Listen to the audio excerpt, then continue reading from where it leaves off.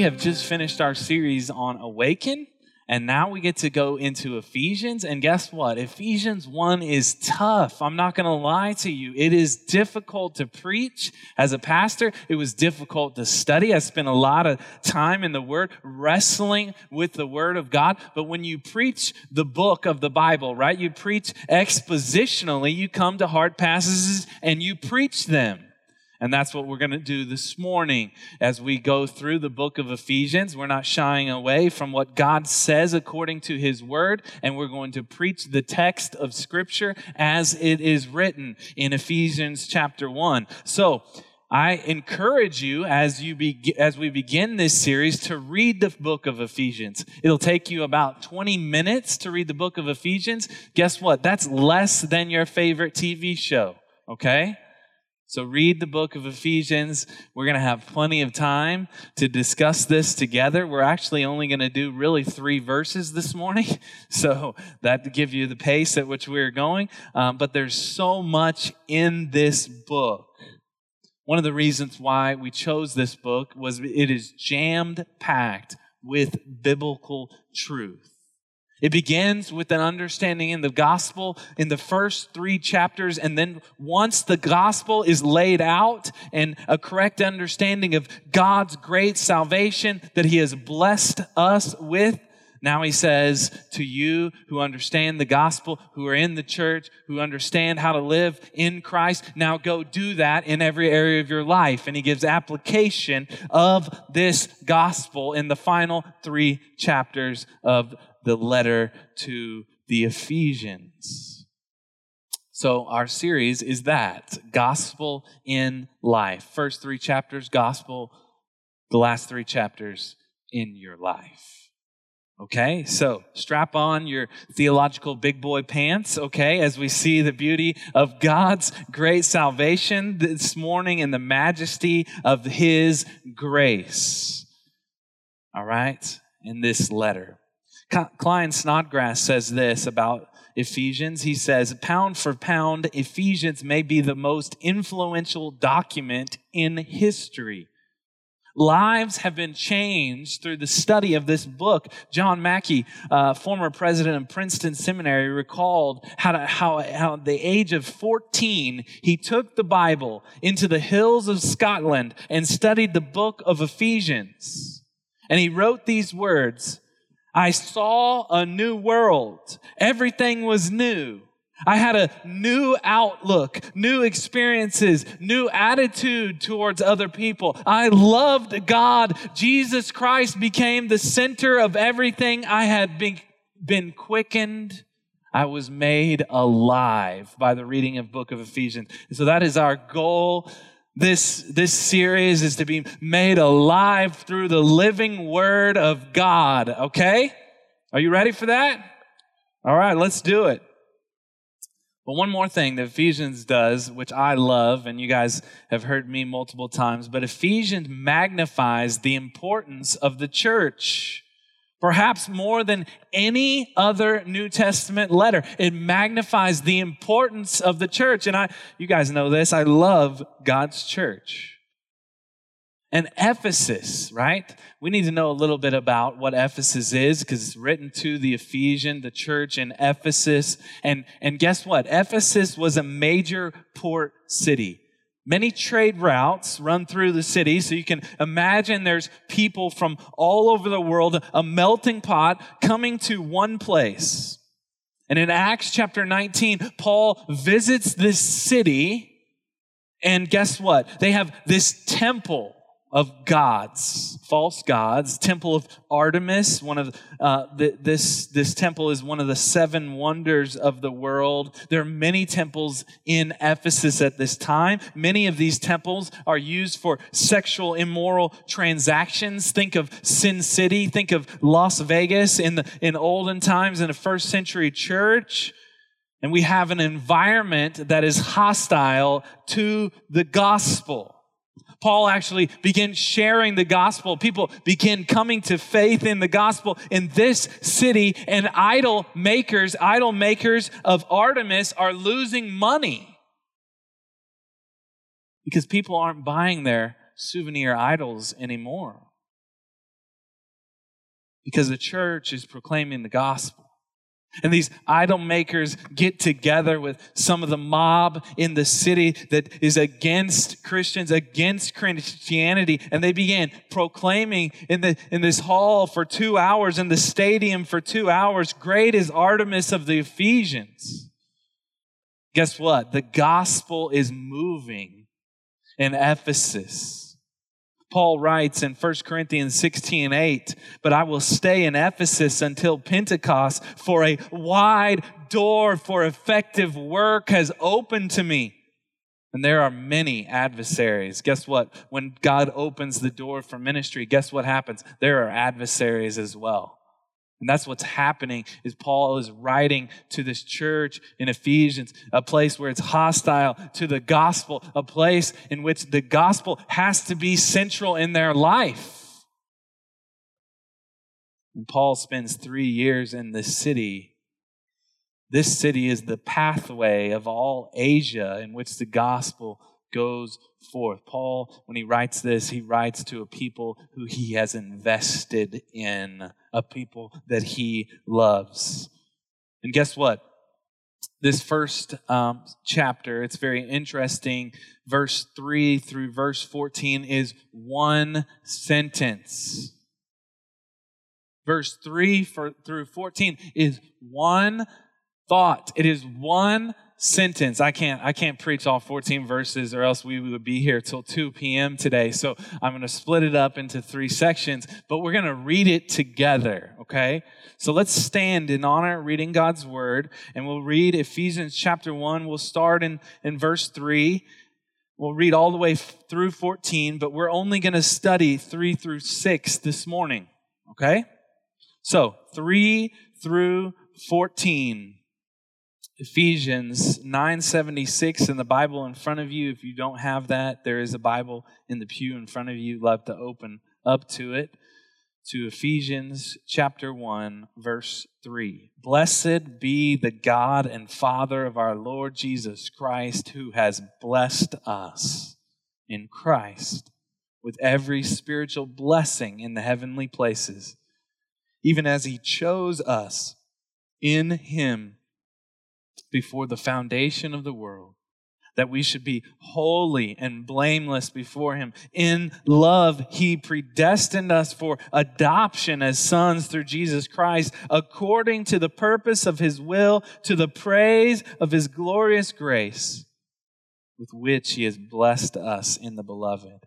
In him we have redemption through his blood, the forgiveness of our trespasses, according to the riches of his grace, which he lavished upon us in wisdom and insight, making known to us the mystery of his will, according to his purpose, which he set forth in Christ as a plan for the fullness of time, to unite all things in him, things in heaven and things on earth. In him we have obtained an inheritance, having been predestined according to the purpose of him who works all things according to the counsel of his will, so that we who were the first to hope in Christ might be to the praise of his glory. In him you also, when you heard the truth, the gospel of your salvation, and believed in him, were sealed with the promised Holy Spirit, who is the guarantee of our inheritance until we acquire possession of it, to the praise of his glory. You may be seated. Let's pray. That's an amazing text of Scripture. You could study that for days upon days upon days and never get enough, okay? So I hope we're out on time today with 3 verses, but we're going to try. All right, we're going to pray first. Father, we do ask you that this morning would be about you. Father, we thank you that you have saved us, that you have a plan for us, that you have adopted us as children. Father, we thank you that we are blessed to be sons and daughters of the King. Father, we know that we are unworthy, and yet you love us. Father, we thank you for your love for us. Father, may we just be reminded of that love over and over again in our hearts and our minds, so that you are the forefront. that you are our purpose in life, that we may be holy and blameless, not based upon our own deeds, but based upon your love. In Jesus' name we pray. Amen. You see this, especially in the first 3 verses here, the beautiful picture of adoption. Adoption is a beautiful picture of the gospel.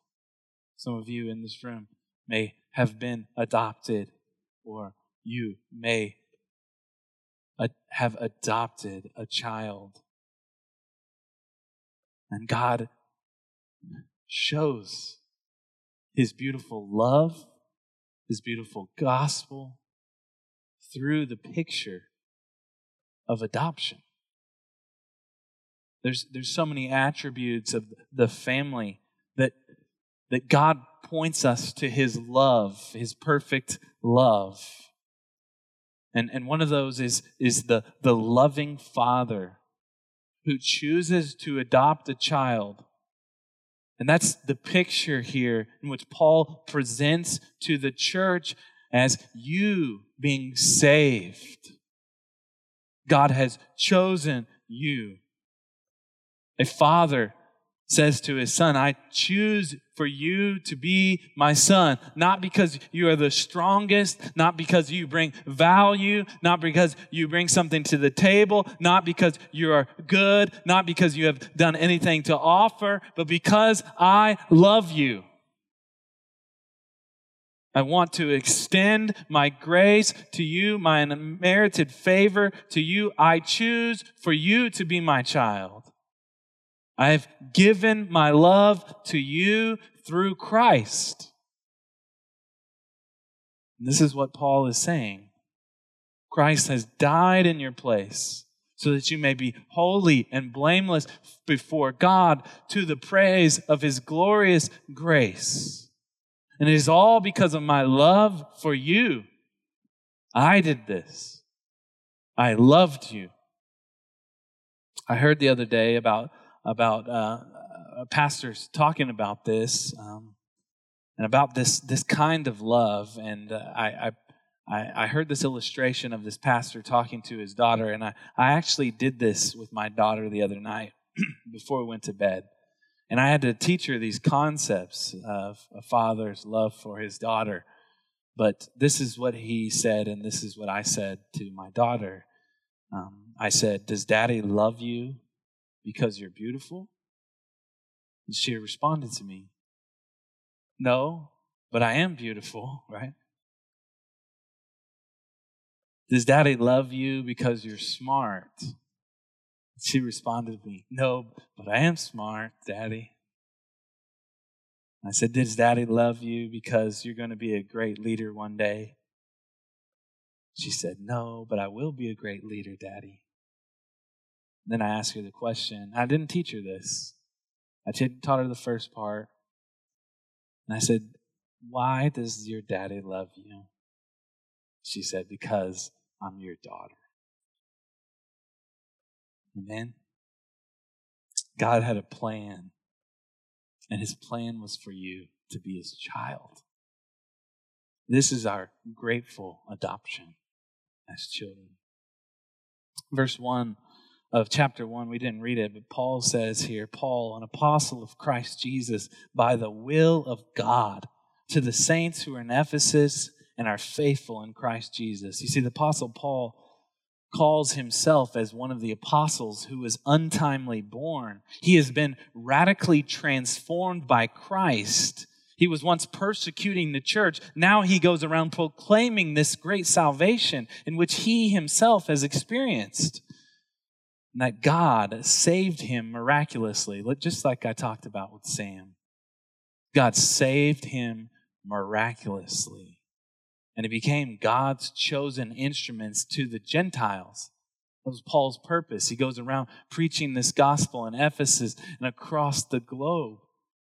And he has been given authority by God to write this letter as an apostle. And his apostleship is by the will of God, not on his own doing, not because he deserved it, but because God willed it.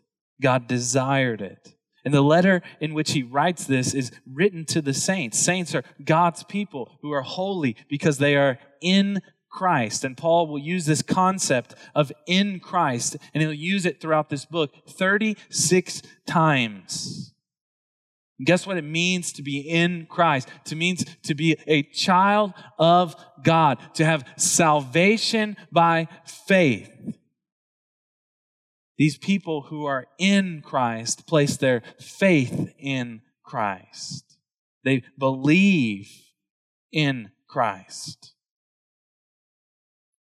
In verse 2, he says, grace to you and peace from God our Father and the Lord Jesus Christ.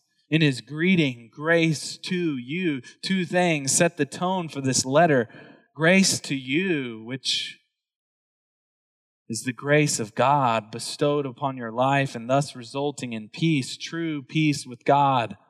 Romans 5:1 says this, therefore, since we have been justified by faith, we have peace with God through our Lord Jesus Christ. Through him, we also have obtained access by faith into this grace in which we stand. And we rejoice in the hope of the glory of God. So even in his greeting, grace to you and peace from God, guess what he's pointing to? He's pointing us to the gospel. When we greet one another as the church, we are to point people to the gospel of Christ. Grace to you and peace. And how do we obtain that peace? It's grace through understanding what Christ has done on the cross for us and putting our faith in that. Pointing people to the beauty of Christ. That's what the church does. This is what we are about at Northwest. Beginning in verse 3, and this is where it gets difficult. I've already said it is one sentence all the way through verse 14. If you've ever read my emails, you know this is where I get my run-on sentences. I just get excited and just keep going and going and going until it's 202 words, right? And that's what Paul does. There's so much to unpack here. We must see what God is revealing about himself. In this one sentence, just to break it down for you, the triune God is on display. Verses 3 through 6 highlight we are chosen by the Father. 7 through 10 highlight that we are redeemed by the Son. 11 through 14 highlight that we are assured by the Spirit. And guess what? We also see this past, present, and future work of God in salvation, highlighting in the past that he predestined us. He had a plan for us. Present, we have redemption through his blood. And now we have the Holy Spirit, and we await our future inheritance for eternity in glory. Think about this. Our God is eternal. Therefore, our salvation is eternal. He predestined us before the foundation of the world and carries that through into eternal life with him. All right, so let's look at verse 3 here. Blessed be the God and Father of our Lord Jesus Christ, who has blessed us in Christ with every spiritual blessing in heavenly places. And if we leave this out, I think we leave out something major in this section of Scripture. Therefore, I'm using this as even one of our first points this morning. And it's simply this. The church is blessed. The church, the people of God. When I say the church, every time I say the church, I'm going to say it's about the people of God, not the organization, not the building. It is the people in this room who represent the family of God. Okay? So, verse 3 sets the tone for this huge sentence. It's actually bookended by the praise of his glory in verse 3 and in verse 14. And this is what we see in God's people, and this is what Paul is talking about in God's people, a heart of thanksgiving flowing out of God's people. When God's people understand the greatness of God and the richness of his mercy, all they can do is praise this glorious God. Guess what? Praise is due to God because of his grace and his mercy and his love that he has lavished on those who are in Christ. A great scripture to memorize for you and your children, even children at a young age, is James chapter 1, verse 17. Every good and perfect gift is from above, coming down from the Father of heavenly lights, who does not change like shifting shadows. Every good and perfect gift comes down from the Father of heavenly lights. Guess what? If we understand this correctly, a heart of gratefulness to our God breeds a heart of humility, understanding our need for God. A heart of humility breeds a heart that places God first, others second, and yourself third. And guess what? Depression, anxiety, loneliness, pride, selfishness, all these feelings that we feel seem to wash down the river of thankfulness and gratefulness in our life. What does that mean? That means we need to be thankful and grateful that we are blessed as children of God. So, it's officially fall. That means that Christmas is not too far away. You saw the weather changing. And before there were Hallmark movies, some of you guys who know these older movies, there was something called White Christmas, okay? Some of you have heard of that before, Bing Crosby. And there's a part in the movie in which someone can't sleep, right? They get a glass of milk and Bing does his thing and he sings this song. And he says, "Count your blessings instead of sheep, and you'll fall asleep counting your blessings," right? I've always wanted to sing, and I've never done it. My wife is cringing right now, but I don't usually do that. Just honest truth. But I thought I might give my Bing Crosby impression. But it's true. Count your blessings instead of sheep, and you'll fall asleep counting your blessings. Right? The gratefulness and thankfulness causes you to rest in the blessing of God. It's simple. And these spiritual blessings are not only here on this earth in the Holy Spirit, but they're also await the fullness of those future blessings in heaven. We await that. We long for that. You know, there is no such thing as an ungrateful Christian. There's really no such thing. One cannot have faith in Christ, what he has done on the cross for us as sinners, and not be thankful that God has provided Christ in our place. We can't do it. So what if you're ungrateful? What if I'm sitting in this room? I mean, all of us from time to time are ungrateful. We know that. What if I live my life to do whatever I want to do, whenever I want to do it? My charge to you is to look at the beauty of God, to look at his great salvation and allow the gospel message, the good news of Christ, to transform your heart and your mind. I try to preach the gospel to myself every day. Why? Because it transforms my heart and my mind. How do I get to know this great God? Well, one is study the Word. Challenge you to read the book of Ephesians. You should. Ask God to reveal himself to you in prayer. Get into community with people who show the gospel to you. They show the love of God to you. And then show the gospel to other people through love and action. Worship with your life.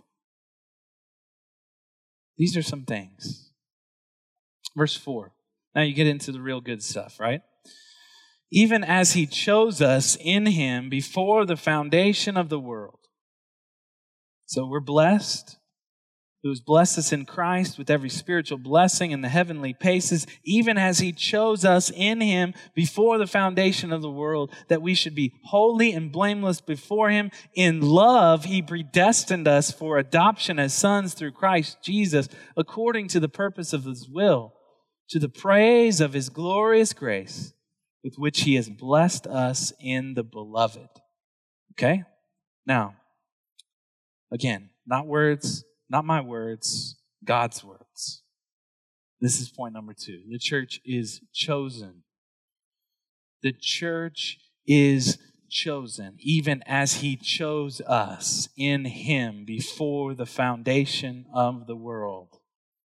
Paul says that God chose us, that he predestined us. These words cause some people to tense up, but they should not. Why? Because they're biblical words. They are designed to inspire awe and worship of this great God to the praise of his glorious grace. This is why we were chosen, for his glory. That's why the Lord wanted me to preach last week, because he knew that this would be such a difficult concept, except it is for his glory, for his name's sake, all of it. Choosing people to display the glory of God is not something new in the Bible, right? The Bible shows this election throughout the story of God. Just as he chose to create man in his own image for his glory, he chose Abraham. He could have chosen any nation or any person to make a great nation. He chose Abraham to be a blessing to the nations. He chose the nation of Israel to be a light to the nations in which Christ would come through. He chose the 12 disciples to bear fruit and to multiply.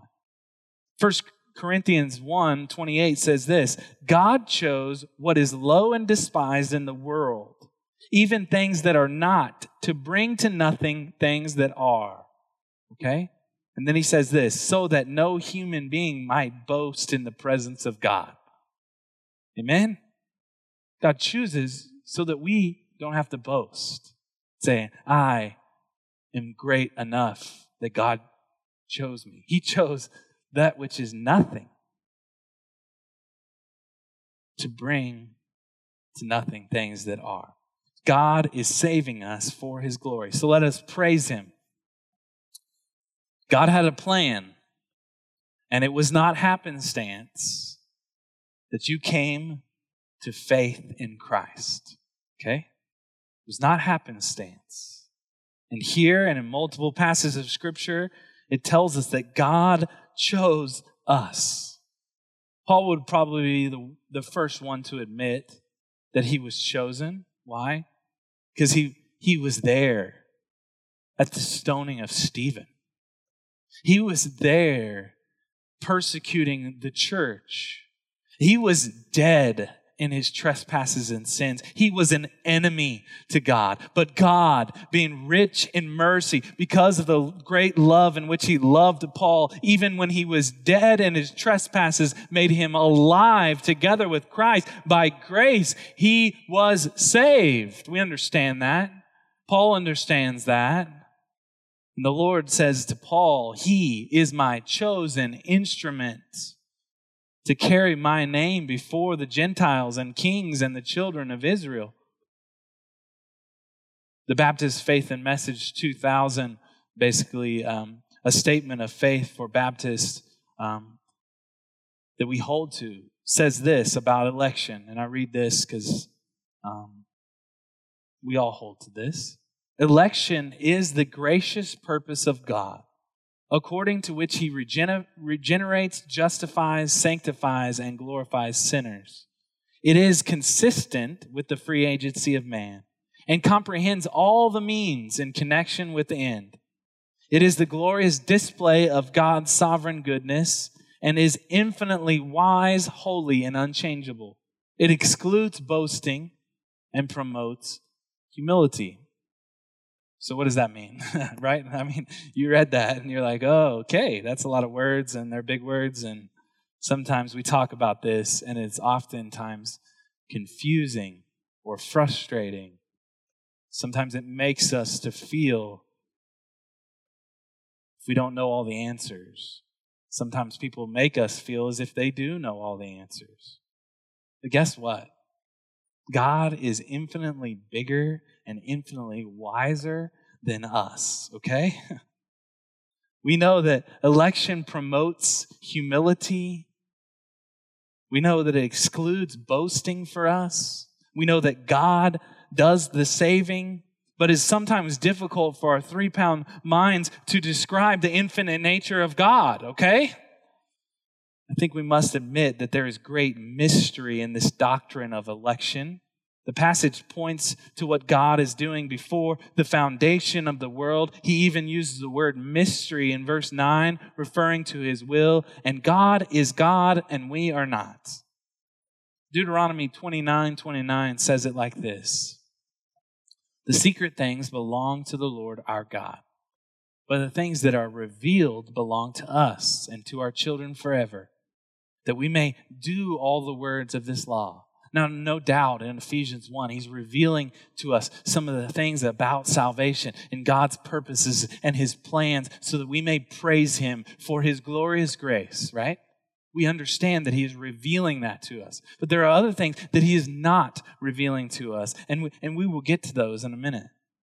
And some may disagree on the finer points of this mystery, but that doesn't mean that we as a church divide over these issues. I don't call myself a Calvinist. I don't call myself an Arminian. I don't call myself a Bon Jovian. I don't even know what that is, okay? I preach Christ and him crucified, okay? I am a follower of Jesus. I preach the word of God. I am a Christian, okay? But there are all sorts of questions when we read this text, and you guys may be asking those questions in your mind. What about free will? Why does God choose some and he doesn't choose others? We're going to answer some of those questions, or try to answer some of those questions. But let's look first at what the text does tell us. Some people think that the text means that God knew I would choose him.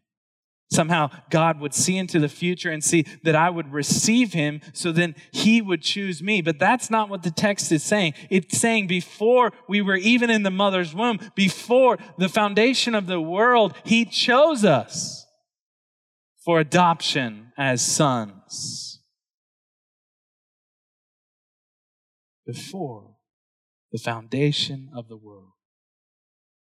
An eternal God for an eternal salvation. We know that he has set his love on us. Therefore, we ought to praise him. We should rest in that fact that he is the one saving us, frankly, because if it was up to us, I think I would mess it up. Verse 14, the big run-on sentence, there are 24 verbs or action sequences to describe God's work. And God does 20 of them, and we do 4. God blesses, he chooses, he predestines, he adopts, he bestows grace, he redeems, he forgives, he lavishes, he makes known his purposes. He unites together in Christ. He works, he seals. Listen to the 4 we do. We listen, we receive, we believe, and we hope. Amen? It's beautiful. So did he choose you because you were good? Or he needed you on his team? Or he knew that you would bring something to the table? He talks about Israel, and God talks about Israel in Deuteronomy chapter 7, verse 7. He talks about saving them from Egypt, choosing them as his people. And he says this: it was not because you were more in number than any other people that the Lord set his love on you and chose you. For you are the fewest of peoples. But it is because the Lord loves you. That's why I chose you. The Lord loves you. It's not because we had something to offer to God that we were good enough. In chapter 2 and of Ephesians, he will go on to say we were dead in our trespasses and sins, not partially dead, as in Princess Bride, half dead, right? If you've seen the movie, you'll get the context. But fully dead, okay? We were fully dead. Romans 5 tells us we were enemies of God. So God chooses to adopt us as children because of what? His love. In love, he predestined us for adoption. Charles Spurgeon said it like this: I have no questions that God chose me, because I'm quite sure that if God had not chosen me, I should never have chosen him. And I'm sure he chose me before I was born, or else he would have never have chosen me afterwards. And he must have elected me for reasons unknown to me, for I never could find any reason in myself why he should have looked upon me with special love. So I feel like I'm forced to accept this doctrine, okay? That's what Charles Spurgeon said. So does this violate our free will? That's another question. The Bible says that our choice is never against our will. Our choice is in concert with God's will. In some places, God says, I chose you before the foundation of the world. But in others, Jesus said, whosoever will may come. The famous American Bible teacher, Donald Gray Barnhouse, often uses an illustration to help make people a sense of their election, of their chosen. He asked them to imagine a cross like the one in which Jesus died, only so large that it had a door in it.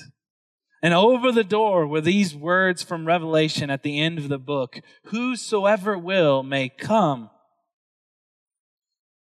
These words represent the free and universal offer of the gospel. By God's grace, the message of salvation is for everyone. Every man, woman, and child who will come to the cross is invited to believe in Jesus and enter eternal life. And on the other side of the door, a happiest surprise awaits the one who believes and enters.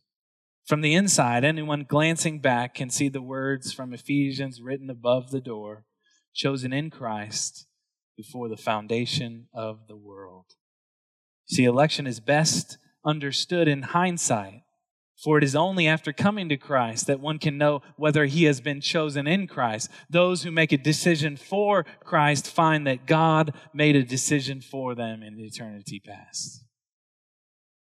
Jesus explains how this works in John 6:44. No one can come to me unless the Father who sent me draws him, and I will raise him up on the last day.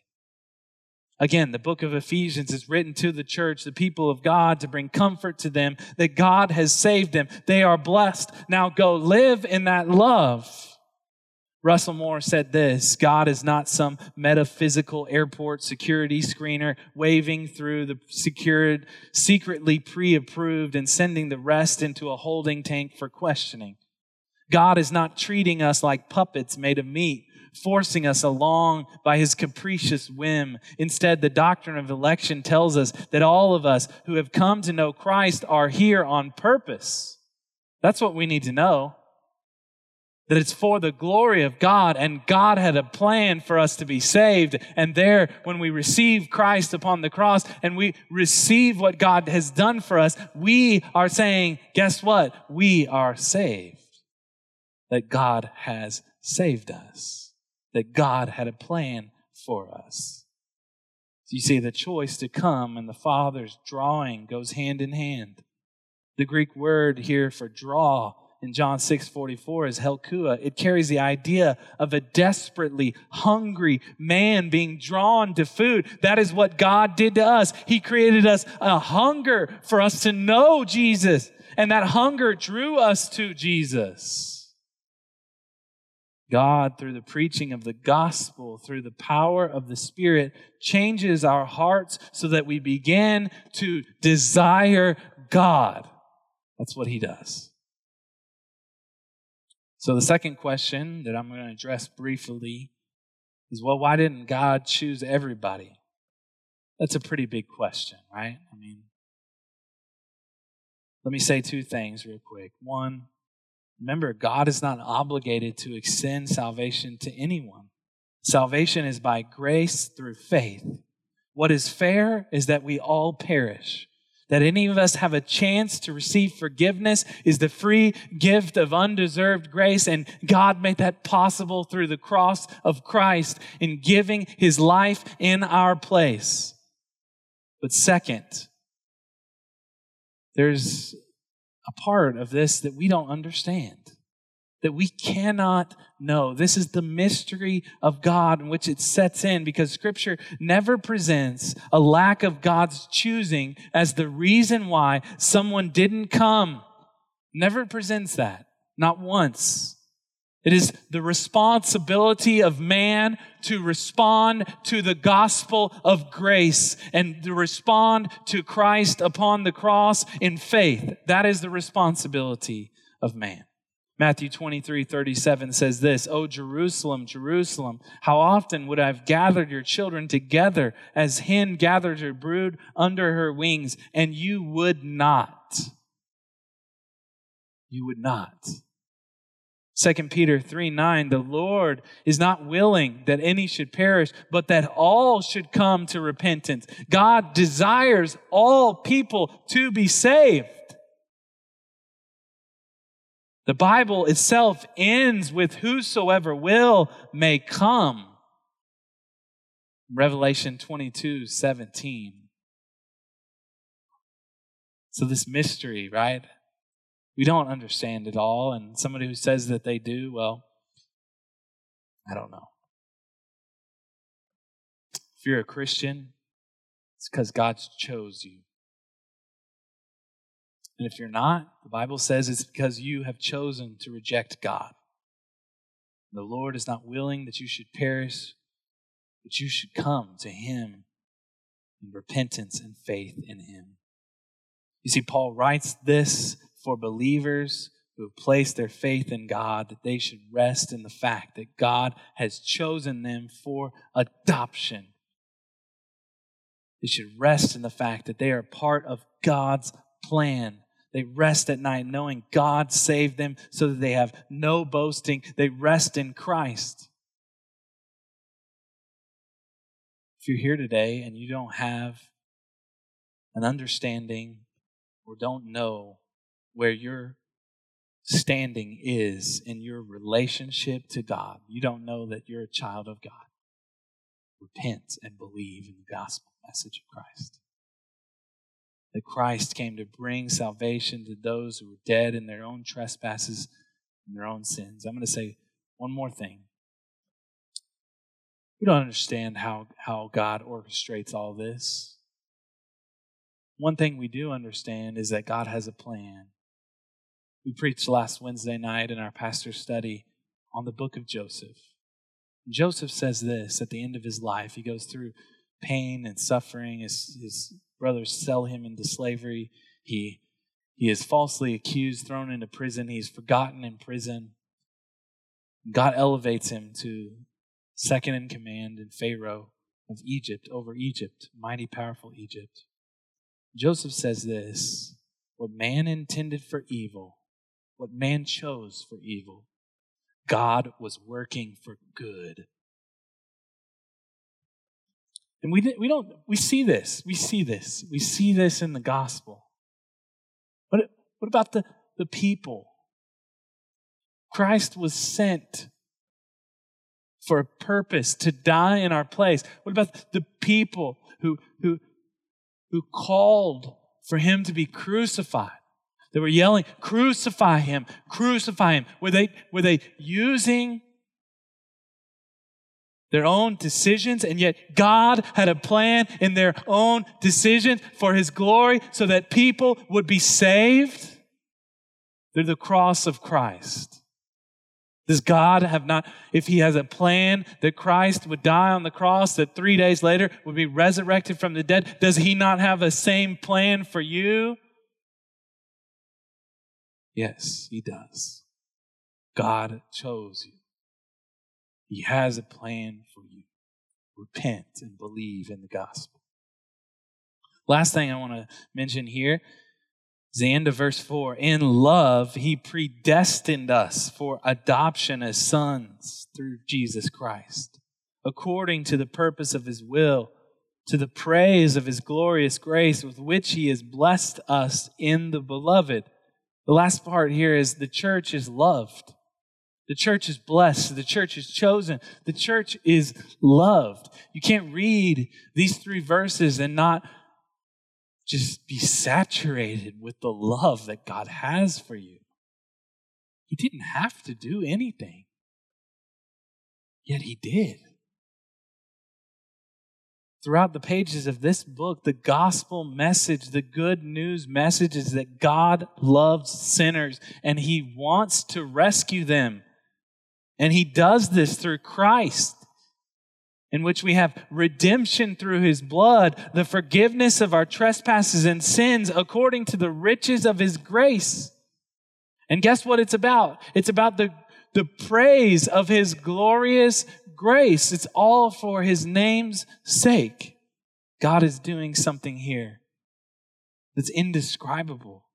A love that brings life from death. That this holy and righteous God, this just God, would come down and take my place on the cross in which I deserved. He would rescue me from the pit of destruction, from eternity without him. And guess what? This is not something that we just get over. This is not just something that just happens in our life, that we're saved and then we just go about our day. 2 Corinthians 5:14 says this, the love of Christ controls us. It controls us.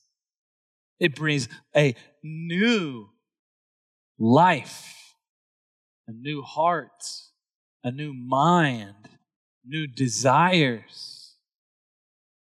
The love that God has blessed us with in his adoption for us as sons and daughters of the King changes us. Let me continue reading after Paul says, for the love of Christ controls us, because we have concluded this, that one has died for all, therefore all have died. And he died for all, that those who live might no longer live for themselves, but for him who for their sake died and was raised. Guess what? We don't live for ourselves anymore. We live for Christ. Why? Because the love has changed us. Because God's grace has transformed our hearts and our minds. And it says in 18, it continues on, all this is from God, who through Christ reconciled us to himself and gave us the ministry of reconciliation. That is, in Christ, God was reconciling the world to himself, not counting their trespasses against them, and entrusting to us the message of reconciliation. Therefore, we are ambassadors for Christ, God making his appeal through us. We implore you on behalf of Christ, be reconciled to God. For our sake, he made him to be sin who knew no sin, that in him we might become the righteousness of God. So what does that mean? That means the love of Christ controls us now. That we do not live for ourselves any longer. And guess what? He has now put that love in our hearts and minds to share that love. To share the message of the gospel with everyone else. Give me 3 seconds. 3 seconds. Now we understand God's plan. God's plan was to save you, for you to walk in the grace and the love of God, and then for you to share that with others. Okay? And Paul is writing this to the believers in Ephesus going, God has a plan for you. God has designed you for a purpose, for my glory. Don't shy away from your purpose. God has a plan.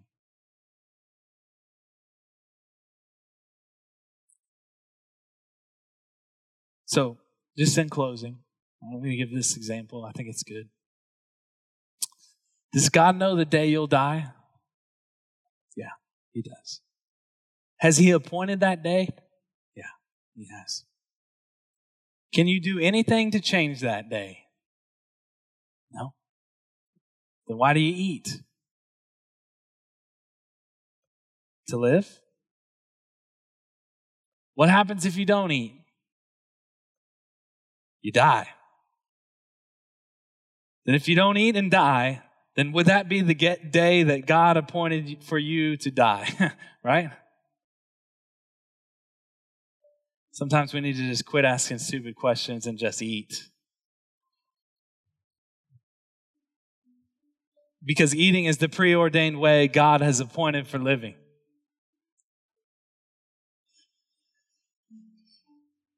At the end of the day,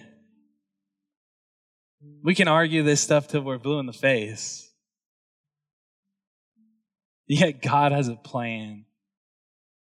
And his plan is to walk with this great God in the gospel of grace, to have hope for eternal life in Christ Jesus, and to share that love with other people. So just eat. Don't get concerned about all the other junk and walk with God. Trust that he had a plan for you before the beginning of time. Walk with him. Share this love with others.